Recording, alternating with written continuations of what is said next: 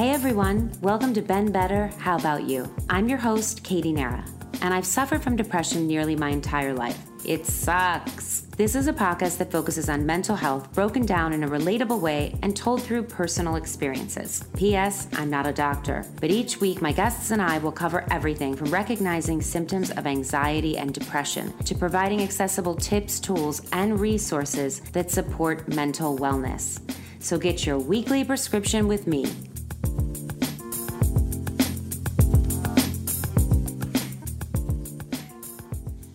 Catt Sadler is a 3-time Emmy-winning journalist with 20 years on-air experience. She is well-renowned for her work on E! Entertainment, where she spent more than a decade contributing to E! News, E! News Weekend, Daily Pop, Live from E! And hosting various network specials. After choosing to leave E! Over a wage gap issue and receiving an outpouring of support, Catt became a prominent voice for the equal pay movement. Championing women has always been her passion.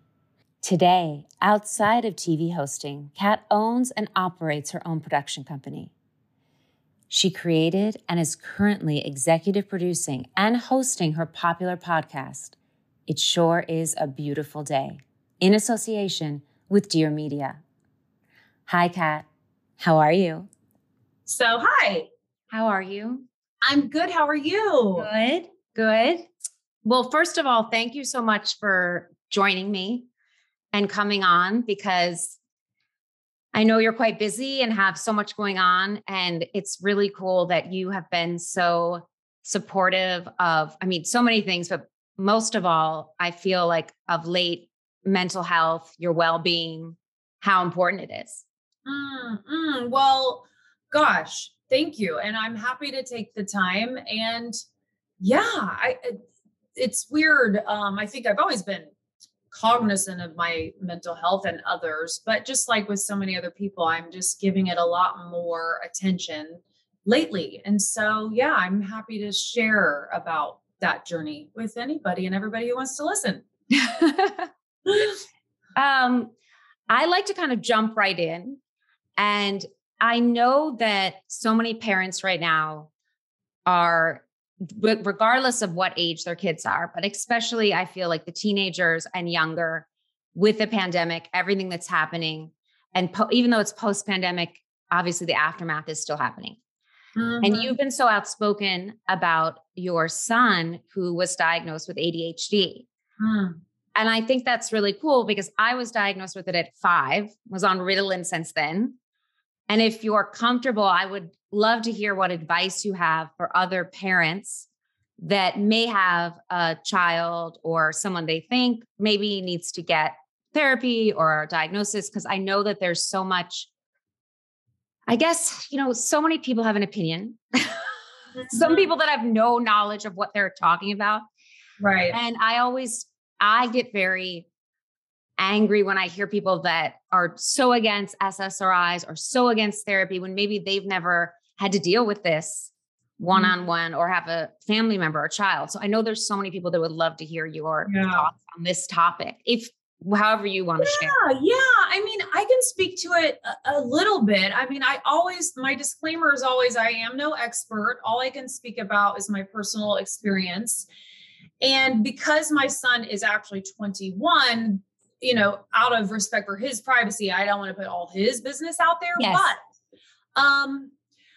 I think the good thing is, to your point, there is so much information out there. While it may be confusing, and yes, there may be all these differing opinions on how to address ADD or ADHD, no matter what, it requires our attention, and it deserves our investment, however that looks. And so, to be really honest, I think my other son, I have 2 boys, may also suffer from it. And I think so many children today do, and there might be a whole slew of reasons for that. But I also have some close friends who are adults who are also struggling. Like you said, you yourself have experienced it. So I think it's not a one size fits all situation. And with my son, he has something called inattentive ADD. So it's kind of the opposite of being super hyper or super kind of full of energy or can't sit still in the classroom. His situation is more about kind of going offline, and it's difficult for him to come back and be online and stay focused. So, his journey's been interesting. He was diagnosed by a developmental pediatrician, and I do think it helped him a lot with his self-esteem to kind of be able to say, oh, this is why school is hard for me, or this is why I can't remember things. And this is, all these things. So it helped him to kind of give it a name. But then we, like so many people, went through the whole, do we medicate? Do we not? What can we do here? How can we help him stay more organized? How can we help give him the tools to live more optimally? And ultimately, long story short, he tried various medications. And again, he's older, but he was the one who said, it's not for me. It's not for me. I don't feel like myself. Yes, maybe I can take a test better, but he felt a little bit like an alien in his body. And we tried various things. So it wasn't like we tried it and gave up right away, but he spent about 6 months, trying different medications, trying different doses. And he just looked at me and he said, that feels like another version of myself. And I'd rather just be me. And if me comes with some challenges or shortcomings, or, maybe I'm going to need more help, or maybe I won't get into a certain college or all these things. He's like, I just feel more comfortable in my skin without all that. So he chose and elected to not do that. And he's been, clean of medication ever since. But it's funny, I just forwarded him an Instagram this morning because, I always, of course, as his mother, I'm always like paying attention and trying to learn and trying to make him feel less alone in some of the challenges. And so I'm always forwarding him things and try to uplift him or motivate him in all of this. So we stay very connected over it. But that's what we decided. Now, I am personally super into the diet piece. There's a lot of research out there that how we eat and what we consume can really kind of tamper the symptoms and effects of ADD and Absolutely.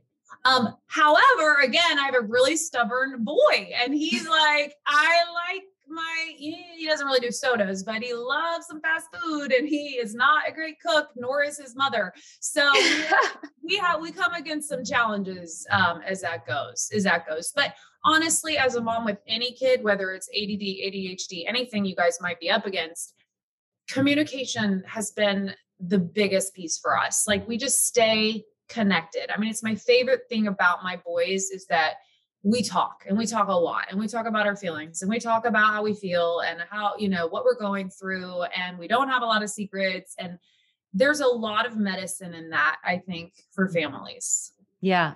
That's interesting you said about diet. I had Dr. Drew Ramsey, who's a psychiatrist. He has a book that's called Eating to Beat Depression. And I went off sugar recently, and I was like, I'm not addicted to sugar, whatever. Meanwhile, I guess I read that it's actually harder to come off sugar than cocaine. Yeah. And I'm someone that I have to be on medicine, but it really has helped my mood swings. Oh yeah. And I'm talking like just coconut sugar. Yeah. But I wasn't like a sugar crack fiend. It's in everything. It's in everything. Whether you're a crack fiend or you're not, it's hidden everywhere. I tried, there's something called the Fed Up Challenge for doing the 10-day no sugar thing. I've done that several times. And then you read your labels, and sometimes even it's not even in the labels. It's laced in everything. And they do say, I mean, there's like an epidemic of sugar addiction and how that robs us of so many, many things. So I know that's challenging. A lot of people struggle with that. Even if you don't know you're struggling with it, it can make such a difference. I don't knock my parents for doing it. That's what they knew at the time. Everyone is coming. It was a different era. And it was like, we have to put her on Ritalin. I had to take it every day. And I really couldn't function without, I don't take Ritalin now, but there's other SSRIs and drugs that I have to take to function. And I'm really not myself. It's kind of the opposite of what you were sharing with your son, which is good for people to hear because it really is trial by error. You have to try different things for yourself.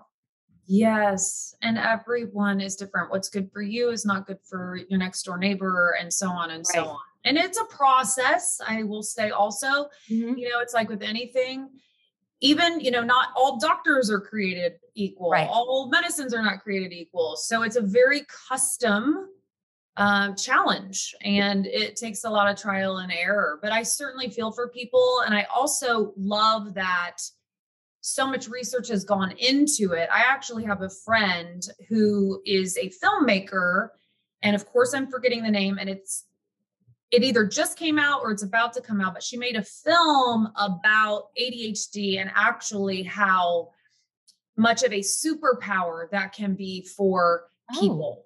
Like we talk a lot about, I'm not good at this, or it keeps me from that, or I can't sit still, or all these things that, people are plagued with. But there's also the thinking that, this is a whole group of people that are so good and genius at what they are good at. It's almost Hyper focus. Yes, hyper focused. And I don't know if you feel that way, but my son. I do. Yes. And so what you do, you probably do exceedingly well because of that in many ways, right? Because it's like I can hyper focus if I'm interested in it and passionate about it for 72 hours. If I'm not, I'm like taking a nap. Completely. And that I'm sure serves you in being productive and getting done what you want to do, what you were passionate about. Yeah. My son's been like building Legos and making movies since he was 5. If he sits down to edit, he could do that for a week. But, if it's anything about like cooking or like learning history, he's like asleep at the wheel. So history is the worst. Yeah. The worst.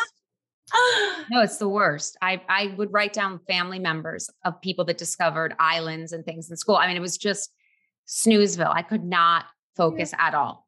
I don't know what it is. The science of that is, someone explained it to me. A doctor explained it to me that like your brain is like a computer software. And it's all about the processing. And there's something in our brains that when we're stimulated and we're excited or we're emotionally connecting, the software works. But if we are dulled by it and there's not some type of stimulus, then we go offline.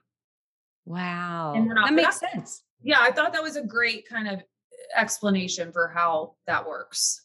Have you always been good in school and good at focusing yourself? Like of being able to sort of turn your mind on? It's so funny you asked me that because I was that girl. I remember in 2nd grade, I was such an exception, but I was that girl. I was like, I love school. Like, oh my God. I know. I drove everyone crazy. My siblings. You like, I think because also being a journalist, like I have such curiosity. So for me, and it served me okay throughout my career, I'm just interested in most everything because I like to learn and I like to just get information. Yeah. So I guess that made me decent at school. I wasn't like a straight A student by any stretch, but I liked school. Isn't that so weird? Until I got to college, and then all I cared about were boys. So that went out the window. I was just on a college visit with my youngest son, and I was like, I would have given anything to actually pay attention in class in college. I skipped class. I was like way more interested in the social aspect of college. Right. Well, that's okay. But you are a bit of a health guru. I don't know if you would call yourself that, but you speak a lot about diet, exercise. I have definitely been on a health journey and a wellness journey. And you can't be on that journey without taking inventory of your drinking. So that is 100% true. And I don't know that I would be sober curious by definition, but I definitely think about my consumption. I definitely consider why I'm drinking when I'm drinking.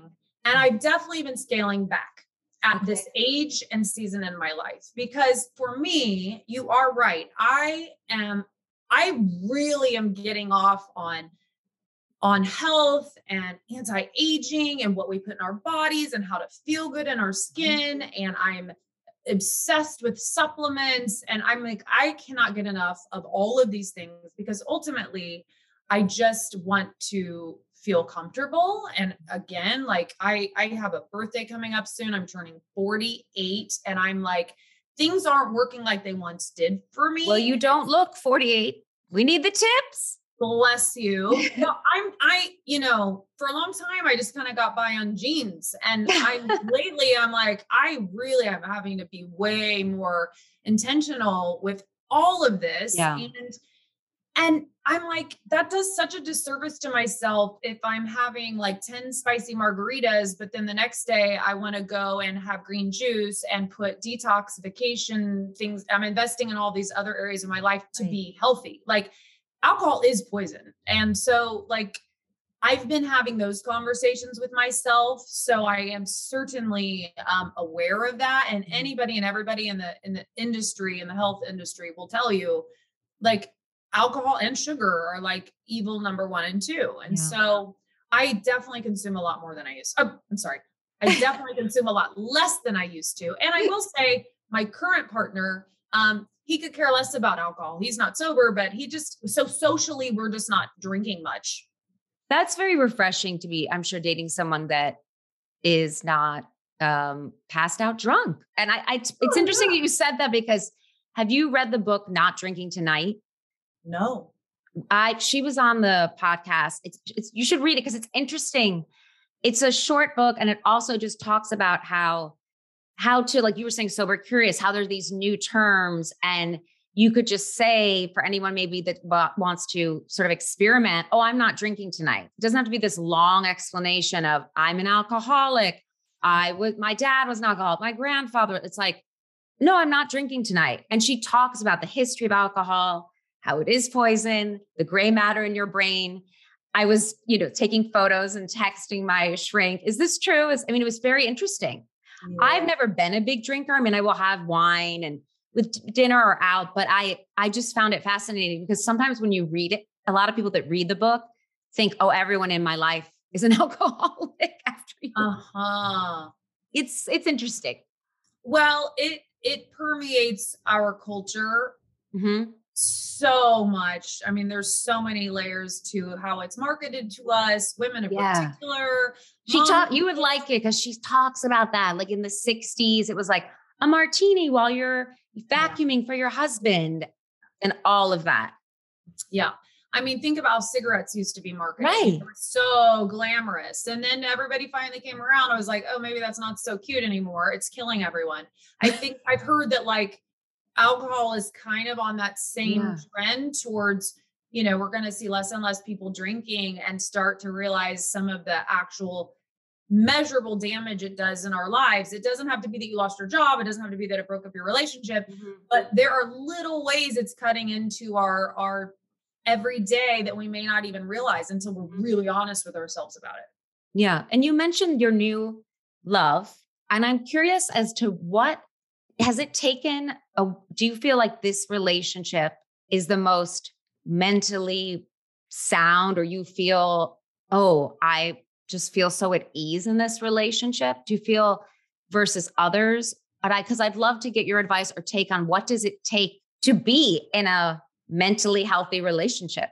You must have a crystal ball. Because, are you over at our house? No, I'm kidding. No, like knock, knock. I'm like coming out of the closet. It's you're spot on. You're spot on. I was just having this conversation earlier today. 5 years ago, I would not have been ready for this. So the reason I believe that I am in a healthy relationship and, going on 9 months now is because I finally did the work required on myself to be able to sustain a relationship like this, to desire a relationship like this, to not get bored in a relationship like this. Right. So I was in a cycle of patterns of being in relationships, not with the wrong people. I was like equally guilty of just misbehaving, I guess, and wanting the thrill of it all, or the chemistry high, of the highs and the lows and the a lot of therapy later, I got essentially just really good at being alone and learning to love myself. So I was going through a pretty big healing process during the pandemic. And were you fresh out of a relationship then? yes. Okay. Yeah, I had a big breakup, and it was really tumultuous, and I, felt a lot of pain, and I felt very betrayed and very deceived and all these things. But at the end of the day, it's like, why did I allow that for so long? Why was I lying to myself? Why was I think you can lose yourself along the way if you're in too many toxic relationships. You start to lose your own compass, and you start to forget like your voice and what is true for you, because you can be on such shaky ground. Right. If you're gaslit one too many times, you forget what is true, and then you don't trust yourself. And so then the longer you're in a situation like that, the less you like yourself, because you're almost feeling shame about knowing better but staying anyway. And that was kind of my situation. And so again, a lot of therapy, a lot of hot yoga, a lot of journaling, a lot of sitting with the pain, and a lot of, for the first time in my adult life, being single. And I tell you, when it's a pandemic, you can't just go to the bar and meet friends, or you can't just like go out on random dates. Like, so I really got quiet, and it helped me so much. And so then you learn your boundaries, and you learn what you will accept in a relationship, what you won't accept. And it's interesting, when I met Greg, the first date was amazing. It was long. We had tons to talk about. It was like 5-hour dinner. Mm-hmm. But I remember going home and telling my girlfriends, I was like, there weren't any fireworks, but I'll probably go on another date with him. In the past, it's like, oh my God. And, it was so hot, and he's so this, and oh my God. And I can't wait to talk to him. And I'm like sitting by my phone, and that, whatever that frequency is, that can often lead to some of the less healthy behavior and the codependency and the clinging and the attachment. None of that. And so I actually got to be with Greg, a handful of times, and it was a very different approach for me. And then, I also declared exactly what I wanted. I was like, I want to feel safe. I know what's important to me. I know what I need. And, and it's been great, because it's just such an honest and adult relationship, and he's solid as a rock, and there's just mutual respect, and I could go on and on, but it's good. But I think that's a really good point, because I've had that myself, where even now, if I meet someone, I recently met someone, and I was talking to my therapist about it, and I'm like, well, what should I do? He's like, well, why don't you try developing a friendship? And I'm like, what? I know. Yeah. He's like, why don't you try not? I'm like, what are you trying to say? Like, just spreading my legs? Or like, you know what? You get so defensive. But I think it's true what you said, of when you're in certain relationships over and over again, you think that's the norm. And then when you meet someone that's not doing that, I'm like, well, why isn't he trying to kiss me? Is he gay? Like, it's like, yes. And then I'm like, oh, did I just date a bunch of sex stuff? You start to go in your head round and round. Completely. When it's foreign to you. Mm-hmm. But you have to ask yourself, how's it been working out so far? How's it been working out this way? Maybe I should try something different. Yes, I've had to try the bad boys and the tats, and the hotter the better. And I tell you, I've never known a love like this, where all of that stuff is just not even a part of the formula at all. I'm like, oh, this is love. I get it. That's really cool. Yeah. Thanks. Happy. That's really cool. I saw you guys, you were like, I'm shouting out to Raya. I was like, all right, that's good to hear. Yeah. Right. Who would have known? Well, so, I think it's, you made a good point, where I think it's important. I talk about this a lot, to write down what you're looking for. Because sometimes when you put it on paper, you may see it and say, oh, wait, that isn't what I'm looking for. Like, you may think what you're looking for is, or what you're looking for is not what you need, or vice versa. And sometimes it's seeing it on paper for me, where I think, I need to make this clearer. And that's why the same person is showing up in the past or, you Yes. know, And you're supposed to stick to that list. I mean, that was the advice really? I forgot. I had never made those lists in the past. I was guilty. I don't know if some of your listeners are where, you're just out and you collide and you believe the universe is going to send you whomever, and then it's meant to be. And I'm like, wait a minute. And it's like my therapist also, and some other people were like, no, write down your top 5. Like these are non-negotiable, non-negotiable. And you're right. You have to be clear on it and you have to be honest about it. But then I think I listed 7 things. Mm-hmm. And then I think Greg hit 6 of the 7. And we joke that he's not 6 foot. No, that's he's so like, funny. I'm not as tall as you want. And I'm like, that's okay. We can, with the one physical thing, that's fine. 6 out of 7 is pretty good. Pretty good. So this took you to get here a lot of therapy. How long have you been in therapy or using therapy? Was it something throughout your life you always went to, or as a child, were you in therapy? What's your background in that? My background with therapy is that I went a handful of times as a child because my mom and my stepdad were in therapy, and I was brought in a couple times as a kid. And I mean, my memories of that were fine, but it was a rather turmoil time for my parents. So I kind of knew it was like a sticky situation, but I didn't mind the therapist. And so it didn't like scar me or anything. And then when I was an adult, I would like dip in and out of therapy. So my mom has been in therapy her whole life. So it was never like, there was never the stigma. I wasn't afraid of therapy, but I would find that every time I would go, I'd like go, and then I just stopped going. And then I might go a little bit more, and I just wasn't inspired to keep going. I wasn't seeing any like change that I could measure.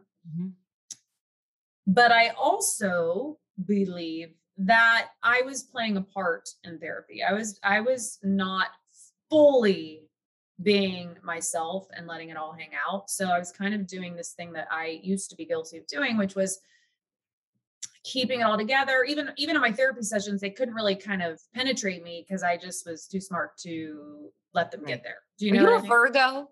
I'm a Virgo. Yeah. Because you're like, well, keeping it all together. I feel like that's very Virgo. Big time. It's very Virgo, and it's very child of an alcoholic. So I grew up with some of that in my home. And so it's like this belief that I have to have it all together to keep everything afloat and to keep everybody moving. And like, I was the quote unquote cheerleader child in my family dynamic that was like, ooh, if I can be some sunshine, then everything else won't be so bad. So I definitely suffered from that. But I'll tell you, this recent therapy that I just completed after a year and a half of going, not just once a week, but twice a week for like the last year and a half. Absolutely life-changing, completely transformative. And it was because I think in part, I was in so much pain that there was no more hiding. Like I was at my lowest low that I had been at in a long time. And so I was even, dare I say, in a bit of a crisis situation that I was like calling out for help.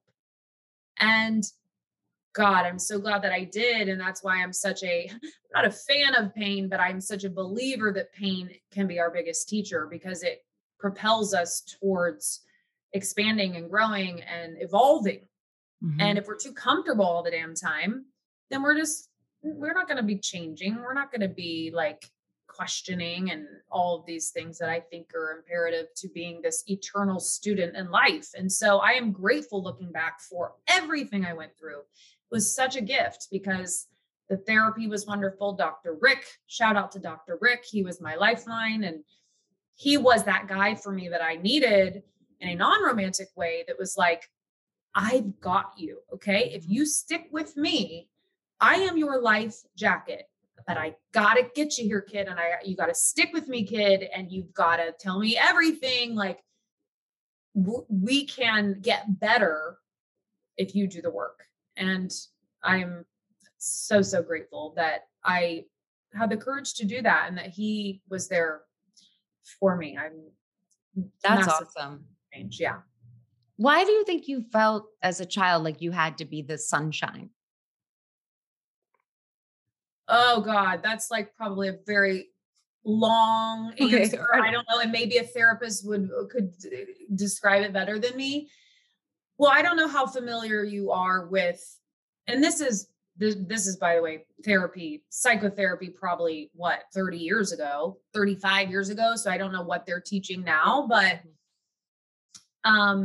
if alcohol was present in a family, they often say, and I don't know whose theory it was, that like everybody takes on a certain role in a family, and some children take on like the comedy like behavior or role because they just want everybody to laugh because it's so tense or it's upsetting or it's depressing energy in a home if there's an alcoholic. And then some kids take on, they call it a hero child, or like the cheerleader of the family that's like responsible for sunshine, joy, take that on to make it better. There's a scapegoat child. I mean, I think there's all these different labels that they used to kind of study and say was very common within these households. So my nature has been and will always be eternally optimistic. That is in my DNA. I always see the glass half full. So part of that is just my nature, I think. Like, no matter what, there's a way out. And no matter what, there's got to be a brighter day. Like, I always find the silver lining. But as a child in my home, that was probably, of all of those labels, that would be the one I would become. Yeah. I think people still, I'm not sure exactly what, like you said, this methodology was, but I know people still reference those roles, like different roles, that in the same way, if you have an abusive parent or a parents that are abusing each other, every child kind of puts on some kind of cape to protect themselves. Mm-hmm. Right. Mm-hmm. Yeah. I think it's like a survival technique, right? Yeah. Everybody's just trying to survive sometimes if it's that turbulent. And I think that's kind of what I was doing. Right. And so now with your podcast, which actually makes sense, the title is perfect for what you're talking about. Yeah. Do you miss, this may be a loaded question, but do you miss being on the air TV wise? Because I want to talk about that time in your life where in 2017, you very publicly came out and said, or learned I guess, that your co-host was making double your salary because you were on air at E for over 10 years, right? Or 10 years. Yeah. 12 years. 12 years. Okay. Yeah. Mm-hmm. And what was that like hearing that? I know that a coworker took you in a room, it was a closed meeting and shared this information, which thank you to whoever she is. What was that like? Because I'm just getting chills thinking of how, like, a knife in the stomach to learn this information. Yeah. That day and that moment, it was shocking. It was a little embarrassing. It was maddening. It was like a whole slew of emotions when I first heard. And then that turned into action because I thought, okay, well, information is power. So let me see what I can do with this. I'm going to ask for what I'm worth. And I'm going to at least, get ballpark pay and, just what is fair. And that kind of ask, that months of negotiating or trying to negotiate and working with my agents and whatnot, when that fell really flat and I knew we weren't going to get what I deserved, I had to, do all of that soul searching of what do I really want to do here? What opportunity do I have? And again, that was no quick overnight process, but at the end of the day, I knew I had to take a leap of faith and bet on myself, and I was ready to walk. And so I know your question started with, do you miss being on TV? And I mean, I loved my job. I loved being on TV. I saw the world. I got to cover royal weddings in England, and I got to travel to South America to film premieres. I got to go to Paris Fashion Week. I mean, the job was awesome. And I do miss that. I miss the thrill of just seeing the world. Mm-hmm. I do miss being in people's homes every single day, but I don't regret it. And I don't miss it to the point specifically that I was covering entertainment and I was doing entertainment news for more than just at E. I had 10 years of local news before I even got to E. 5 days a week, the grind, the 12-hour days and all of that. So I mean, I've had other opportunities to return to that. And the truth is, I don't want to go back. I don't. I'm building, I have, my own studio, which you are actually seeing for the first time. I haven't debuted it. I've been off social media for a month because I'm going to show everybody, but I have my own production company. I've been building my own studio. I've got like all the equipment and the cameras and the lighting and all these things. So I love creating my own content now. And I'm just going to keep doing that. And yes, part of that will be video, because I love the podcast space so much, but I do want to get back to that as well. I knew that obviously there must have been so many offers. And I thought to myself, she must just not want to go back to that space, or not right now, or not in that capacity. Yeah. That's why. You're exactly right. All those things, like not that capacity, not every day. Like I've done that grind. I have so enjoyed these last couple years with my kids. Like I am just like blessed. Honestly, it's another example of one of those kind of dark times in your life that really just turns into so much light. And I feel so grateful. But having said that, again, I'm getting the itch. I've got a couple TV things that are in front of me, and never say never. And, case by case examination, and we shall see. Was that hard to take on the role to become the poster girl or poster woman of like the wage war? Or did you feel when you stepped into those shoes, this feels right? Yeah. Well, that was never my intention. Right. At all, obviously. I couldn't have imagined that the world would respond the way it did. My mind was absolutely blown. It was when I started hearing from girls and women, again, in many countries, that I got so many emails and DMs and like outreach from people just saying, keep fighting the fight. Please keep using your platform. You have reach. This is going on in my law office. This is going on at my radio station. This is going on, at my school. Why am I never getting promoted? I've been in education for 40 years. Like I just kept hearing so many stories of women across all industries that were like, please continue to speak on this. And so then I felt a real obligation and a responsibility to do just that, which I did that whole year or two that I left after that. I was on panels, I was giving speeches, I was in marches, I was doing campaigns. Like so much of what I did was for that purpose, to continue to make noise about the disparity in the workplace. And so was it weird? A little, because I wasn't an expert on the wage wars. Prior to it hitting me personally, I didn't know when equal pay day was, when it was on the calendar. So in some ways, I was like, am I fit to take this on? But, like anything, I learned so much. And then I shared that knowledge with other people. Yeah. Well, it was interesting. I watched an interview, I think it was the Forbes panel, where you asked them, why wasn't I getting paid as much as my co-host? And the answer was so infuriating. It's a different lens, which is like, what the fuck?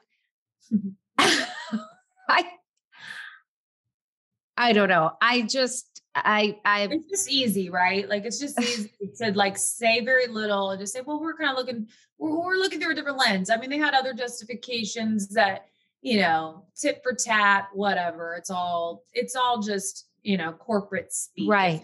That's what it was. Right. So I'm glad that you're doing your own thing. Is it different interviewing? I'm curious because I've just been doing a podcast, but is there a difference interviewing someone? What is the difference on air versus in the podcast platform? Oh my gosh. Podcasting is so loose. It's so freeing. It's so raw. It's more natural. It's like, I feel like people just are, it lends itself to really meaningful conversations, whereas TV is, it's highly produced, it's edited down, there's more pressure when you're working Right. for a TV network or a cable channel and a big show seen around the world, because they have to sell that show and there needs to be clickbait and they need a certain headline. And so there's all these other moving parts that people don't know about. And in podcasting, especially when you work for yourself, it's like, I don't answer to anybody, and this conversation is going to do well and it's going to be downloaded a lot because it's good, not because, and that's how it's been for me. If you look at my top 10 most listened to shows, some of these are with people no one has ever heard of. So it's so liberating to have the freedom and the power to go, okay, I want to interview who I want, how I want, because it speaks to me. And I know if it connects with me, it's going to resonate with the people who follow me and listen. So it's really cool. It's really different. I think it's the way content is going. It's refreshing being real. So we always end the interview with 5 questions. What do you do for a mental break? So many things. For a mental break, I step out my front door. I live in sunny California. I really am refueled by the sunshine, the palm trees, the flowers, the sounds of the birds. So I will just walk out my front door and I will take a walk for 5 minutes, and it is completely transformative. When is the last time you cried? The last time I cried was when my boyfriend painted me. I was the subject of one of his paintings, and it was the most romantic thing I think I've ever been at the receiving end of.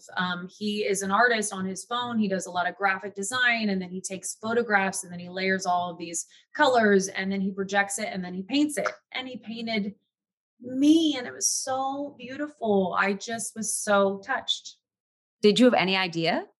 He's always painting, but that's why it was so cool, because he's been painting a lot and I didn't know he was going to paint me. And then he did. And then it was just so beautiful. And then he put it on his wall. It was really, really sweet. That's cool. What are you currently reading? I am currently reading Be Water, My Friend. It's by Shannon Lee, who is a producer. She's an actress. She's a martial artist. And she happens to be the daughter of legendary film star Bruce Lee. And her whole book is about his teachings, really, and her expanding on those. Be Water, My Friend is really about being in flow and how to get there. And it's a beautiful book full of wisdom on, being fluid in life and really finding just joy and peace in your everyday. I'll have to check that out. That's a great title for a book. Right? She's actually on my podcast this week. Then you'll hear about it. What is the best and worst advice you've been given? Oh, man. Sometimes the best advice can be the worst advice and vice versa. Well, I've been given so much wonderful advice, so it's really hard to pick one. But I would say one of the best was, what people think of you is none of your business. I know that's a saying. It's not really advice. Do you love that one? Oh, my shrink told me that. Really? Yes. He'll be so happy. He'll be like, I told you I'm giving you good advice. He told me that like a few years ago. And it took me a while to start practicing it, because I used to worry so much about what everyone else thought or what everyone else was saying. He's like, you should just think of it like it's none of your business. It's not. And I think that may come with age and just literally giving less fucks than you ever have in your life. Because you just don't. I'm telling you, that's one of the best things about aging is what a waste of energy to worry what other people are saying about you, thinking about you, judging you. Like, God. I've wasted a lot of time. Exactly. All that does is prevent you from doing what you're capable of, to keeping you on track for your dreams, to like be more productive. So it's a terrible, terrible thing. So that is wonderful advice, harder to execute, but definitely great advice. And then maybe not the word, poor Grams, my beautiful grandmother, Frida, rest in peace, when I was really passionate back in my younger days, I'm from Indiana, from the Midwest. And my first dream was really to be in theater and to be an actress and, to come to Hollywood for that. And she talked me out of it. And it wasn't really advice, but she was like, that's not really practical. And like, what are you going to do with that? And, in many ways she was right. So I ended up studying journalism instead. But yeah, I guess it wasn't great to steer me away from what I really wanted to do. Right. I think that's a generational thing. So I forgive her for that. She just wanted me to do what was practical and more, job friendly. So I get it, but yeah, I'm mindful of that when, my kids tell me they want to do something. I try to actually just, if it's not for them, they'll find out on their own anyway. You mean you remain kind of neutral? Yeah. Yeah. Do either of your boys want to be in the entertainment, the journalism type biz? Not journalism, but my oldest son, he is a movie fan through and through. He's been making stop motion. He's had a YouTube channel when he was 7. He's now 21. He's in LA film school and he's been making movies his whole life. So he was one of those rare people who knew what he was called to do. And he's been doing it ever since. That's awesome. Not so sure yet. And then what Instagram account do you find uplifting, if any?